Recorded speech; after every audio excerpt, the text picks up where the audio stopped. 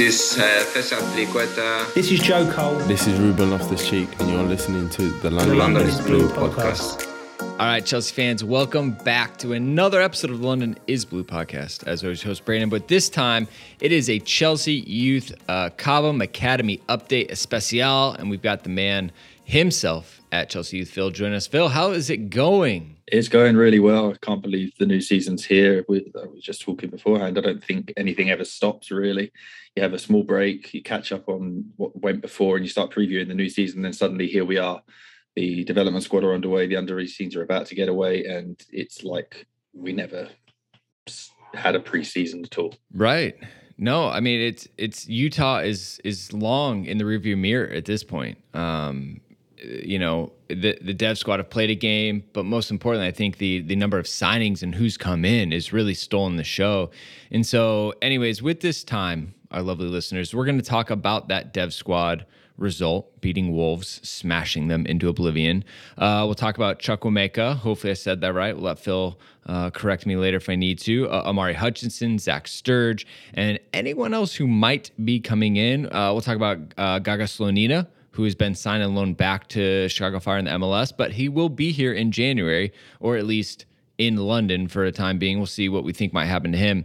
And then obviously we'll look ahead to the U18s kicking off next week, their season, and we'll look at how kind of their preseason roundup went. And yeah, kicking it off with Arsenal. What a way to kick it off, Phil. I mean, no better way to get the U18s hyped. Yeah, putting it lightly, the dev squad, as people will remember, were moments away from relegation at the end of last season. Staved it off with a very unlikely late fight back and quite clearly said never again, because a very busy off-season saw a change of manager. Andy Myers has been replaced by Mark Robinson, formerly of Wimbledon. A few new faces have come in, and they opened up the campaign with a resounding 7-1 win away to Wolves. Now, Wolves were newly promoted from the second tier of Premier League 2 this summer, but that doesn't necessarily mean what it means in senior football. For example, Wolves were FA Youth Cup semi-finalists last season, like Chelsea were. A strong generation of under-18s moving up into the under-21 league now. And teams have come up and been very, very successful. Crystal Palace, for example, have established themselves as a PL2 Division 1 team quite well after being promoted a couple of years ago. So it wasn't going to be a guarantee that Chelsea were up against this new team that had been promoted. And we're going to have their way with them, but they blew them out of sight. 7-1 win, 2 goals for Harvey Vale, 2 goals for Dion Rankin, 2 goals for Jaden Wareham, Alfie Gilchrist going on the act as well. And it wasn't a flattering scoreline to Chelsea either. They were very, very good. They were dominant. They could have had more goals. Wolves didn't really look like a team that had any answers to what this new look Chelsea team were able to do. So part of this dev squad reshuffle, obviously new management. Okay, great. New coaching staff. But also some new faces, right? And you say that Chelsea tend to skew younger on this team than usual. I know, like, we did see appearances from, I think, Lewis Baker. Every now and then, you get some appearances right at the end. Didn't Chalobah and Sarr play in the last? Just, kind of hedge their bets a little bit. But for the most part, these are maybe younger than normal, but you could tell me I'm wrong, because we have gone from U23s to U21s this season. Yeah, you are right. It's the Premier League 2 has changed back to an under-21 league after 5 or 6 years as an under-23 league. They've increased the number of overage players you can have from 3 to 5 to really make that change ineffectual. But the majority of teams playing in PL2 have an average age of about 19. So what the Premier League have done with the age designation doesn't particularly matter. Chelsea do run young. They used to run younger than most, and it's probably about average now. There'll be times where they go a little bit younger, particularly last season. Lewis Hall and Brodie Hughes played up as first years pretty much the entire campaign. Whether you see first years play up this year, I doubt it, just because of the depth of players that are coming through, but there's enough under-18s to push on. There'll be a little bit more experience at times from Chelsea. So Amari Hutchinson played. He's not necessarily very old, but he was a big name signing, who we'll talk about in a bit. They came in from Arsenal. And Mbuyamba is a little bit older. He's 2021. Then you've got Mason Burstow, who's been around, played some Football League for Charlton. So while they're still young, they've got a little bit more experience about them. Dylan Williams didn't play in this game, but he came in last season from Derby. He's had some senior experience. And that's one of the ways in which this team and this group and this age group is evolving, not just at Chelsea, but throughout the league. It's not just the linear progression of under 16s to under 18s to the under 21 league. It's this narrowed scope of Brexit regulations in the transfer market means that everybody is finding different ways to get stronger. And with that, you bring in people who have senior experience, maybe in the non-league game like Jaden Wareham did at Woking. And you bring that in and you give them the elite development platform for a couple of years to see where that can take you, rather than just focusing on churning through the steps as is familiar. And the majority of players will still do that, but if you can accentuate it with a few new looks from here and there, that seems to be the way everyone's going. Yeah, I think focusing on the result, like you said, we went from a result away from being relegated last season, stayed up, a lot of changes, to go out and win so emphatically the first match of the season. Statement, I think, to the rest of the league that it was a one-off. Chelsea have real intentions. I know you said Wolves didn't really put much of a team together, but surely there was a ton of drive and desire from this team to kind of correct their poor image and reputation from last season. And kind of, who were the standouts amongst a 7 goals on the Chelsea side Thriller? I mean, it can't be easy when you have multiple people with braces, multiple brace assists. Like, everyone was kind of feasting. Yeah, it was absolutely outstanding. And to your point about making a statement performance, Charlie Webster maybe put it best after the game when he said this was a proper Chelsea performance. This was how they want to play. This is how they expect to play. And this is what they expect to do. And he ran the show from midfield. He's been given a lot of responsibility by Robinson in this formation. It's still a 3-4-3 or 3-5-2, depending on who exactly lines up front, which is the way the academy prefer to play through most of their age groups. And each manager gets to add their own individual personal touches and flares and adjustments based on the players they have available. But Webster coming along is that sort of anchor point in midfield. Everything will go through him. And he played really well. Harvey Vale scored 2 goals in the first half that were almost identical. The Wolves defenders, a sloppy back pass, and Harvey took advantage with absolute clinical finishes. He picked it up, drove straight at the heart of the defence and found the bottom corner both times. Amori Hutchinson was outstanding. He floated around in this sort of hybrid attacking midfield role with the licence to come deep, to roam wide. He's very experienced at this level and was one of the best players in the league last year for Arsenal. So it's no surprise to see him doing exactly what he wants on the pitch. Whether he goes on loan or not is still up in the air. There's rumours of a move to Reading maybe before the end of the window. But if he hangs around at PL2, he's going to just be laughably dominant. Dion Rankin, outstanding out on the right wing. Scored twice, just applying the finish at the far post, but had his way with the Wolves' left-hand side the entire night. Lewis Hall did very well at left wing-back on the other side as well, showing that when you play an attacking 3-4-3 and you have the wing-backs, as we've seen at first-team level, you can be overwhelming in attacking situations with numerous overloads and interplay. It's really hard to pick a standout performer. Jay Wareham came off the bench with half an hour to go, scored twice, looked menacing, looks like the top scorer that he was in pre-season, looks like the team's top goal scorer from last year. There's depth throughout. Everybody started the season just flying out of the traps, and it's really nice to be able to talk about this on a positive spin after spending the second half of last season talking about the fear of relegation and the disappointment of bad result after bad result. It sure is. And like the tangent off of this result, right, is we've kind of talked about these players, but there have been signings in the academy, right? And it was a conversation piece, I think, because you have to look at everything. I mean, Chelsea getting new owners, everything needs to be assessed, right? Fresh eyes, fresh leadership style, fresh vision. And, there's always someone who can make an argument for and against a youth academy, especially one that spends as much as Chelsea does. It is now a very certain fact, Phil, that Todd Boehly loves himself a good academy team. They have been aggressive in the transfer window. When you say Omari Hutchinson was one of the best players in the league, and he has come to Chelsea Academy, who, if you even compare apples to apples, had a very poor season, that shows intent and willingness to invest, and obviously that there's still a ton of excitement and passion and momentum behind the project that is going on at Cobham. Definitely. I think you can see it in the way that the women's team have recruited under Emma Hayes and Paul Green. You've seen the way that the first team have stepped up an aggressive recruitment campaign with a little bit of chaos thrown in. It wouldn't be Chelsea if there wasn't chaos in the transfer market.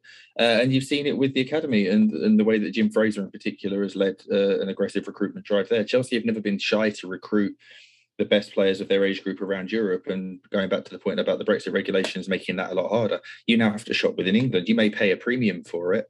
There's no way that Hutchinson's coming to Chelsea without getting a handsome wage and a handsome fee. Carney Chukwuemeka costing potentially up to 20 million, maybe the highest paid teenager in the Premier League. You get what you pay for if you go in and get the premium academy players to accentuate the high quality that you're developing yourselves. And that's what they seem to have done this summer. If you looked at an internal list of Chelsea's highest rated players in the PL2, for example, Chukwuemeka and Hutchinson would have been right up there with any of them. And it kind of sounds like Todd Bowley's just gone into Neil Bath and Jim Fraser and said, right, who do you want? And no restrictions on this, just the fantasy world. If you can get these players, who would you get? They say, let's go and get them. And here we are. They're both Chelsea players. How much they actually play for the development squad this season will be a matter of balancing their minutes, their personal development, first team opportunities, loan moves in Hutchinson's case. But they're both extremely bright talents that Chelsea could, at the very minimum, have a strong return on investment on if they don't make it through to the first team, as we've seen with so many of the predecessors that have come through Cobham. But let's be optimistic. They could both be first teamers in less than 2 years. They could both be they could probably both play a role in Tuchel's squad now, given the chance. I would say that. But the broader picture here is that Chelsea seem to be major players in getting the highest quality England youth internationals coming through the system in a way that maybe they haven't been over the last few years, towards the end of the previous regime and maybe some of the financial restrictions that came with that. Okay, so let's really maybe dial in on Carney Chukwuemeka. Came from Aston Villa, like you said, upwards of 20 million. That's crazy. I mean, that's usually an established first team player, even in like today's markets, unless you're Broke Alona. But give us a player profile. Kind of where does he typically play? I talked a little bit with Matt Law about it as a Villa fan. He's trying to take his Villa glasses off and say, I don't understand why he would go to Chelsea where he'll get fewer opportunities to play first-team football than Villa. It was rumored that they were going to sign him and immediately put him on loan. Then all of a sudden he's hanging around the first team. So, yeah, give us a quick player profile and then how you're kind of understanding where he'll maybe fit into the structure at Chelsea. I mean, he's a player I've been a fan of for a long time, and I think anyone who'd seen him play as a talent coming through at Villa would have been able to say the same thing. I did a Twitter thread a couple of years ago about my favourite 11 players that I'd seen Chelsea play against at under 18 level through that season. It wasn't necessarily these are the best. It's just the players that I caught in those matches, and he was among that team. He's a very versatile midfielder, central midfielder. You can play the 6, the 8, the 10, traditionally through a 4-3-3 formation or whatever you like. There are some Loftus-Cheek tendencies to him in that very languid, easygoing driving through midfield as if it looks effortless to him. Very high technical quality. The sort of player you want to trust to play as a proper central midfielder because he can do a little bit of everything. You don't want to typecast him as a 10 who only does his work in the final third. You don't want to limit him by having him as a 6 that doesn't push on. He's got a little bit of everything that the modern central midfielder has. And I think if people watch the England under-19 team that won the European Championship in the summer, he was the standout player. Harvey Vale was the captain. He played left wing back, but Chukwuemeka was the influential player who made things happen, knitted defence into midfield, into attack. If you get him on the edge of the box, he's got a preference for that finesse shot where he looks to find the far corner. Very productive with it, finds himself in attacking situations and finds the back of the net. Why he would come to Chelsea instead of stay at Villa and renew? Well, let's be honest, there's a really, really strong financial package on the table there. You're a young player, your career isn't guaranteed to you. If somebody's offering the money, you take it. Whether he has an opportunity to come through at Chelsea, we'll see. There's nothing wrong with being optimistic about it. But as we've seen with a lot of players, Chelsea is one of the elite finishing schools in the country as well. Being a Chelsea Academy graduate, being a player who spent time in the Chelsea system and coming through, you get a stronger loan move from the network that Chelsea have built up, if that's the route you're going to go down. You get the platform that Tino Livramento has had, that Mark Gurhey has had, that Fikayo Tomori has had, that Tammy Abraham has had, that Levi Colwill might now have at Brighton. You've seen these players have gone on to achieve great things in a relatively little amount of time in the Premier League and for their country. And it's going to have an influence on players that are outside of Chelsea, these international teammates of theirs. They're a high-profile club. A year playing with Tuchel's first team, in training with them every day, the occasional cup opportunity. October particularly is going to be a massive month for the club. The first team have got a ton of games, I think 12. The development squad have got 13, all packed in before the World Cup. So depending on what happens, there may be opportunities for him to play there. We don't know what he's been promised. But he's one of the most exciting players of his age group in the country. And you can see both why Chelsea would want him and why he would want to come to Chelsea. I love it. I mean, there's always the financial package, right? And you know, right or wrong, that's definitely something that you know, is an incentive, which I think, to your point, we all would take. Love to hear the tactical flexibility. Love to hear the high potential. Like I said, it's going to be interesting. You know, I look at our midfield and just find it to be quite weak, personally. The fact that we're not doing any reinforcements in the first team in that spot concerns me, especially if you know, even Ethan Ampadu wants out for more minutes ahead of the World Cup. I think we heard a couple other people were thinking about that as well. You know, they'll also be looking at the fact that Jorginho and Kante are in the last year of their contracts, and nothing's guaranteed in that regard. So there may be an opportunity for him to jump one or two spots up next summer. But having Billy may be out. Ampadu looks like he's on his way out, but hasn't really been trusted in central midfield either. Ruben seems to be more of one of the 2 10s or a right wing back these days. The central midfield is this season's defence that we had last summer. Last summer, we faced Rudiger and Christensen, and Azpilicueta all being out of contract, and sold Zuma and sold Tomori and sold Gurhey. This summer, it's the central midfield that's sort of, what are we going to do here? Who's going to come in? Is Frankie de Jong going to come in? If he does, what sort of player profile does he have? Is he more of a Kovacic? I think so. Do you really need that when Kovacic is the one you've actually got tied down? Chukwuemeka brings you something different, and maybe he sees that opportunity to train under Tuchel, to dip his toes in the water, show what he's got, and think, right, it's time next year. There could be 2,500 minutes for me. Yeah. No, I like that. And like I said, it sounds like they might even rip up Barkley's contract just to be done with it. And like you said, to that point, there's a lot of potential opportunity there. Jorginho is, you know, and Kante, they're not spring chickens anymore. You know, they're going to need rotations and breaks, and that is definitely a place in the team where we need it, even though Mount provides some flexibility being able to drop in. All right, Omari Hutchinson. You had me at Arsenal, Phil. I'm not going to lie. But again, kind of give us a player profile. You're saying he's probably going to look to head out on loan. Is he too good kind of for the dev squad? Do you feel like he's ready for grown men's football, which is the terrible way to kind of explain why someone goes out on loan in maybe the Championship or lower Premier League? Yeah, he's too good for PL2 right now, although I wouldn't be averse to seeing him hang around in PL2 just to see how much fun we could all have watching him in blue rather than Arsenal red. He's a left-footed attacking midfielder, small, slight of stature, unbelievably creative and agile, impeccable balance. And it's not just that he's a small left-footed player who can dribble, he can pass, he's got great vision, great intelligence, great play off the ball. He was involved with Arsenal's first team for a dozen games last season, didn't get off the bench in any of them, and that might have been part of the reason why he looked to move on. They've also brought in Marquinhos from Brazil, and they brought in Fabio Vieira. They've been looking at other forward options and maybe thought, well, hold on, where do I fit into all of this? Opportunity to come to Chelsea arises, and the talk has been that he's linked to Reading, but Reading have got some financial problems. They need to get rid of players off their wage bill because they've got some restrictions there before they can bring him in.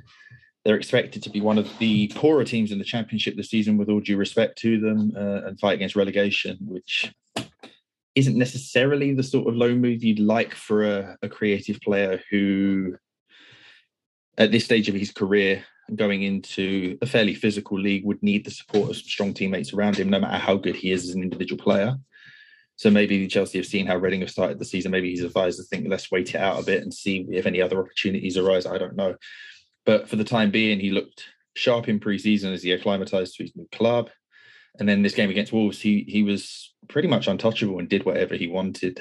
And yeah, much like Chukwuemeka, he's just one of the better players of his age group, a really talented 2003 age group that England have produced. That also includes at the very, very top of it, Jude Bellingham. And now that he plays for Germany, Jamal Musiala, who came through at Chelsea, of course. An unbelievable year for this country's academy produce. We'll see what happens. I think the discussions will go on about finding a right loan move for him. But if he sticks with Chelsea, then they're going to be right up there with anyone else in PL2. He scored twice against Chelsea for Arsenal last season in two different competitions, the PL2 and the EFL Trophy, and both goals are outstanding as well. So if nothing else, he's one fewer player that's going to torment us when we come up against Arsenal. Again, double down on the hype train. I am very excited. All right, it's editor Jake, because Mr. Brandon Busby is so excited about Chukwuemeka they didn't even throw to the advertisement break. Come on, we got to have some ads. Our beautiful sponsors keep this show going, so thank you to them, and we'll see you right after the break for more Chelsea Youth. All right, our next partner has a product that I use literally every day. I started taking AG1 because, well, it's hard to get a lot of micronutrients in. You know, we're all focused on our macros with protein, carbs, and fat. And now we got to add the micronutrients from fruits and vegetables. It's just hard to eat that many servings a day. So I started doing it just to make my life a lot more efficient. I'm getting better gut health and a more durable, resistant immune system. So what is this stuff? Well, with one delicious scoop of AG1, you're absorbing 75 high-quality vitamins, minerals, whole food, sourced superfoods, probiotics, and adaptogens to help you start your day right. This special blend of ingredients supports your gut health, your nervous system, your immune system, your energy, recovery, focus, and aging, all of the things. Again, I do it. It's easy, it's fast, it's quick.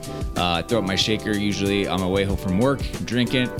It goes down quickly. And like I said, you get 6 servings of vegetables a day very easily. But hey, don't listen to me. Athletic Greens has over 7,000 5-star reviews. It's recommended by professional athletes and is trusted by leading health experts such as Tim Ferriss and Michael Gervais. So right now it's time to reclaim your health and arm your immune system with convenient daily nutrition. It's just 1 scoop in a cup of water every day. That's it. No need for a million different pills, supplements to look out for your gut health. To make it easy, Athletic Greens is going to give you a free 1-year supply of immune-supporting vitamin D and 5 free travel packs with your first purchase. All you have to do is visit athleticgreens.com/LondonIsBlue. Again, that is athleticgreens.com/LondonIsBlue to take ownership over your health and pick up the ultimate daily nutritional insurance. The next one on the list is Zach Sturge. I guess we'll start with there, then we'll kind of open the door of what else might happen, which is always a fun game to play. So what's up with Zach? So Sturge was initially linked with a move to Chelsea back at the end of the January transfer window. He's a left back, England under 18s, spent the last 3 years at Brighton after coming out of grassroots football to high acclaim. Chelsea have had noted problems at left back or left wing back in the development squad for a couple of years. They lost a few players to loan moves or to other clubs, and went through a myriad of options, including Harvey Vale and Lewis Hall playing out of position, doing a fairly credible job, but neither are properly natural doing there. Dylan Williams came in, did very, very well, and then they finally got Sturge over the line. It was announced last week. I think there was a Premier League hold-up. The deal's been done for some time, as I understand it, but anyway, he'll come in and he'll add another option to the left side, which the chain reaction of that means that you can do a few more things with Lewis Hall, for example. You can do a few more things with Harvey Vale if he's sticking around in the development squad. You don't have to use them out of position. And putting square pegs in square holes and finding the right balance of left and right-footed players throughout the team. Both these players, Dylan Williams, for example, played left centre-back in the 3 in pre-season, so did Lewis Hall. I think Sturge's physical profile suggests he could do similar, and then you start to be able to have different options to how you move players around the team. He's another high-quality player, another England youth international that they've taken the option to bring in. There was competition from Bundesliga clubs, so it's under the radar compared to Chukwuemeka and Hutchinson because he's a defender who hasn't reached the high levels of acclaim and wasn't on the verge of Brighton's first team per se. But I think he's a player that people will like when they get to see him. I mean, that's great to hear. Obviously, there's a lot of movement on the left side, shuffling from first team all the way down. Ian Matson on loan. Sounds like Palmieri's going to move out. Alonso's going to be out.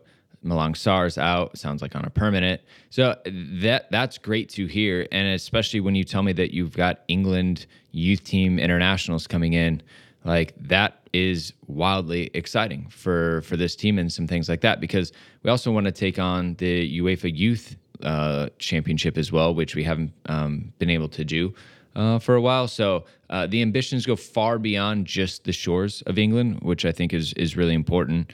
And then the next thing is any other incomings that you think might happen. It sounds like beforehand, before we hit record, you were very bullish that there's definitely stuff in the works. You think that the academy isn't done either, huh? I don't think they're done at all. I think that there's been talk that they want a high caliber young centre back for the development squad that's been going on for a while. Whether that coincides with a departure for Xavier Mbuyamba, we'll wait and see. There's talk that Mbuyamba wants out, or his agents have wanted out because he wanted to go on loan last January and they kept him around, and maybe he's flattered to deceive a little bit, and as a slightly older development player you can maybe move him on if you're able to get a young centre half in. The story this week from Adam Newson of Football London was that they're interested in Peterborough's Ronnie Edwards, who is another one of the England under-19s that were champions in the summer. An easy scouting gig perhaps, but he's been a favourite of many a Cat 1 Premier League Academy scouting recruitment team over the last couple of years. He's had some first team experience with Peterborough, and he'd be another one that you might bring in like Burstow and like Williams, who's had a taste of senior experience, but if you get hold of them, they put them into the development squad for a year in the elite training environment and see how much you can bring them on. I think they'd like to do that. I think there's always the option of what else can you do? Who else can you bring in? And then what moves can you make that allow you to let somebody out on loan? So if Harvey Vale goes on loan and Hutchinson goes on loan, you lose two high caliber left-footed attacking midfielders / forwards. Is there somewhere in the market that you can bring in to keep the high level of the team while letting those high level talents go on to the next stage of their careers? I wouldn't rule anything out this summer, not based on what we've seen anyway, and not the way that I know the academy wants to recruit. So let's just say watch this space. All right. Well, we'll be excited. I think you and I are going to reconnect again next week as well, and really hit the season hard at the beginning as everything kind of unfolds. I think we've done the same. We had Matlaw 3 weeks in a row just because of how There's things so much going are on. going. Honestly, what a fun time to be hanging out as a Chelsea fan. Then last, and definitely not least, maybe most important as a goalkeeper, Gago Slonina, MLS goalkeeper from the Chicago Fire, young American goalkeeper, has signed with Chelsea, and he's going to be returning immediately to Chicago Fire, as we already know, to finish out the MLS season here. And then he'll be reporting for duty around January after he's had a little bit of break after the season. Thoughts? What do you think about Gago Slonina coming in? We have a bit of a heavy roster of goalkeepers at the moment, so I'm not really sure where he's going to fit in. Yeah, it'll be interesting to see what happens. In terms of him as a player, I'm not a particular expert, but if you've been recommended by Petr Cech and Christoph Lollischon before they left the club, then you've got something about you. If you are able to hold down a starting gig in a respectable quality league as a very young teenager, as a young teenage goalkeeper, this doesn't happen very much anywhere. You've got to have something about you. If you've got the United States and Poland vying for your international allegiance, you've got something about you. So if you've got Real Madrid trying to sign you at Chelsea's expense, there's something about you. So I think there's every reason to have pursued this deal, even in Cech and Lollischon's absence. And Chelsea were like, yeah, sure, right. High quality, high potential goalkeeper. We don't know what the future holds. 3 years ago, 4 years ago, they might have thought that Kepa Arrizabalaga was going to be their goalkeeper of the next decade. We know how that's worked out. And now their futures are sort of inextricably tied. If Kepa does find a move this transfer window, then you can run with Bettinelli as the backup and Eddie Beach or Ted Sharman Lowe as your third choice until Slonina comes, and maybe he serves as the backup for the second half of the season. Acclimatise yourself to English football, to European football, to the change of lifestyle, the change of culture, and then see what happens next season. Maybe a higher caliber loan move somewhere in Europe. especially considering that once the MLS season finishes, he would have been in downtime and off season anyway. It's having that sort of January to May time as a backup isn't necessarily as much of I don't like to say a waste of time, but you want players to be playing. He would have been down there and he's come off for 4 seasons. So you get to learn during a time he wouldn't have already been playing. And I think that he's already had enough experience that if worst came to worst and Mendy was unavailable for a while, I think you could put Slonina in and be confident that he would give you a higher floor than one of the academy goalkeepers, with no disrespect to them, because he's had that MLS experience. So I think, what was the fee? 12 million, up to 12 million, maybe. It's a fairly low fee for a high caliber goalkeeping prospect. I think it's another sign that Boehly and the new ownership group are prepared to invest in expanding the developmental prospect system from outside to accentuate the high quality that's coming in already, to diversify your options and to raise the standards. So yeah, I'm intrigued as to what Chelsea do with him. And I think it is tied to what happens to Kepa. Well, look, as we all know, Chelsea has a very public policy: one American out, one American in. So Miazga out, you had to replace him. And Slonina's in, because Boehly loves some more American blues. Obviously, I kid.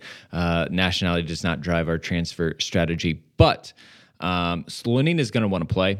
You would assume he had some assurances from Tuchel and Boehly and Bath and whoever is, and amongst. They had to have pitched him on a 2-year, 3-year plan, right? Because he's going to want to be in line for the 2026 World Cup. That's where he's thinking of where he wants to be. Matt Turner, is a very well-established MLS goalkeeper, even pushing Zach Steffen to be the number one. Zach's had not a great run in the last year or so, and now Turner is pushing to be the number one, and now he's signed for Arsenal, who pushed out Bernd Leno. So that just kind of goes to show you, I think goalkeepers are probably one of the few positions that can easily translate from the MLS to the Premier League. One, there's a shit ton of crossing in the MLS. Two, you're just saving the damn ball, right? The flow and the play of MLS is high turnover, so there's an unbelievable amount of transition. But we are seeing more MLS teams look to play out of the back and build out of the back. So playing with your feet is super important with these players. So I think that, like I said, one of the few positions we've seen really be able to translate, and I would say MLS to Europe, we don't even need to say England in the Premier League, has been goalkeeper. And part of it is because it's a simplified position. Absolutely. There's been a rich history of American goalies in the Premier League as well. You can go Casey Keller, Tim Howard, Brad Friedel, Marcus Hahnemann. I'm not going to say Brad Guzan. Shout out. Yes. I'm not going to say Brad Guzan as well, because he didn't do well. But in general, there have been a fairly strong lineage of American goalkeepers in the Premier League. And it would be very nice if Slonina was going to be one of those. He may go to the World Cup in November. He might be the third choice on the US roster. But that would be a tremendous experience for him at the end of his MLS season before coming into Chelsea, and just continuing to enrich his development by playing at the highest levels. Yeah, no, absolutely. Yeah, like I said, all the other goalkeepers kind of have their deals, settled as far as loans and things like that. We know Baxter's out, Jamie Cummings is out on loan, and then obviously Eddie Beach just coming in, Teddy Sherman-Lowe. Ted Kurd, he's at the younger team. Yeah, Prince Adegoke is at Welling. Sami Clemsani is still around. Ethan Wade is at Woking. The other American, dual national. There's a lot of goalkeepers around, but Baxter, for example, he's at Hull again, who've got an option to buy, a very reasonably priced one if reports are correct. He'll be 24 at the season's end. So as you maybe wave goodbye to a couple of your graduating development prospects like Baxter, like Cumming, I imagine might have a series of suitors if he has another really strong year in League One. I'm not saying it's going to be the same thing, but Southampton just paid 16 million for Gavin Bazunu, who played at the same level last season. Yes, he has some international experience as Ireland's number one, and Jamie doesn't have the same opportunity because he's English. But if you're a really good goalkeeper at that standard, it just takes one team to say, yeah, we really like you, here's some money. Yeah, and we all know that the pathway for young players, particularly at Chelsea, is hard enough. But if you're a goalkeeper, there's only one spot for you. Yeah. So I don't think you can ever have too many options in your developmental pipeline. particularly in goal, because it's wildly unpredictable as to who comes through at what age and when opportunities are there for you to step in. Yeah, 100%. I like it. All right. Let's go ahead and talk a little bit about the U18s. Their preseason is wrapped up. Their new season starts Saturday, away to Arsenal, like we talked about. But if we just kind of focus on how's the last 6 weeks been for them, maybe 4 weeks, I think that would be a good kind of preamble to their season kicking off. Yeah, they've been really bright. They started the preseason with a training camp in La Manga in Spain. And then they came back and they beat Bournemouth's under-18s 3-0, and they beat Coventry's 7-0. Then they went off to Germany for a mini tournament, with an 8-team tournament. Each match was 2 halves of 25 minutes, played over 3 days. It was more for the younger players in the group. It was a 2006 born tournament. Chelsea had a couple of 2007s with them, if you really want to feel old. So it was the majority of the first year scholars, not all of them, because a couple of them are in the older side who were born in the September to December part of 2005. They won that tournament at Cantor. They beat Bayern Munich, they beat Maccabi Tel Aviv, they beat Cracovia, they beat Bologna. They won it handsomely. They dominated everybody. Tyreek George is one of the new first year scholars, a really nice, balanced, creative attacking midfielder who can play in a lot of positions. He was player of the tournament.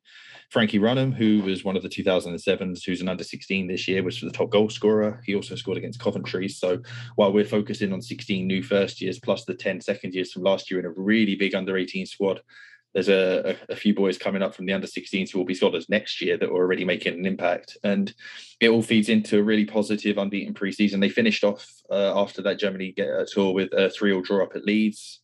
So everything's now geared towards the season opener this Saturday, the 13th, away to Arsenal.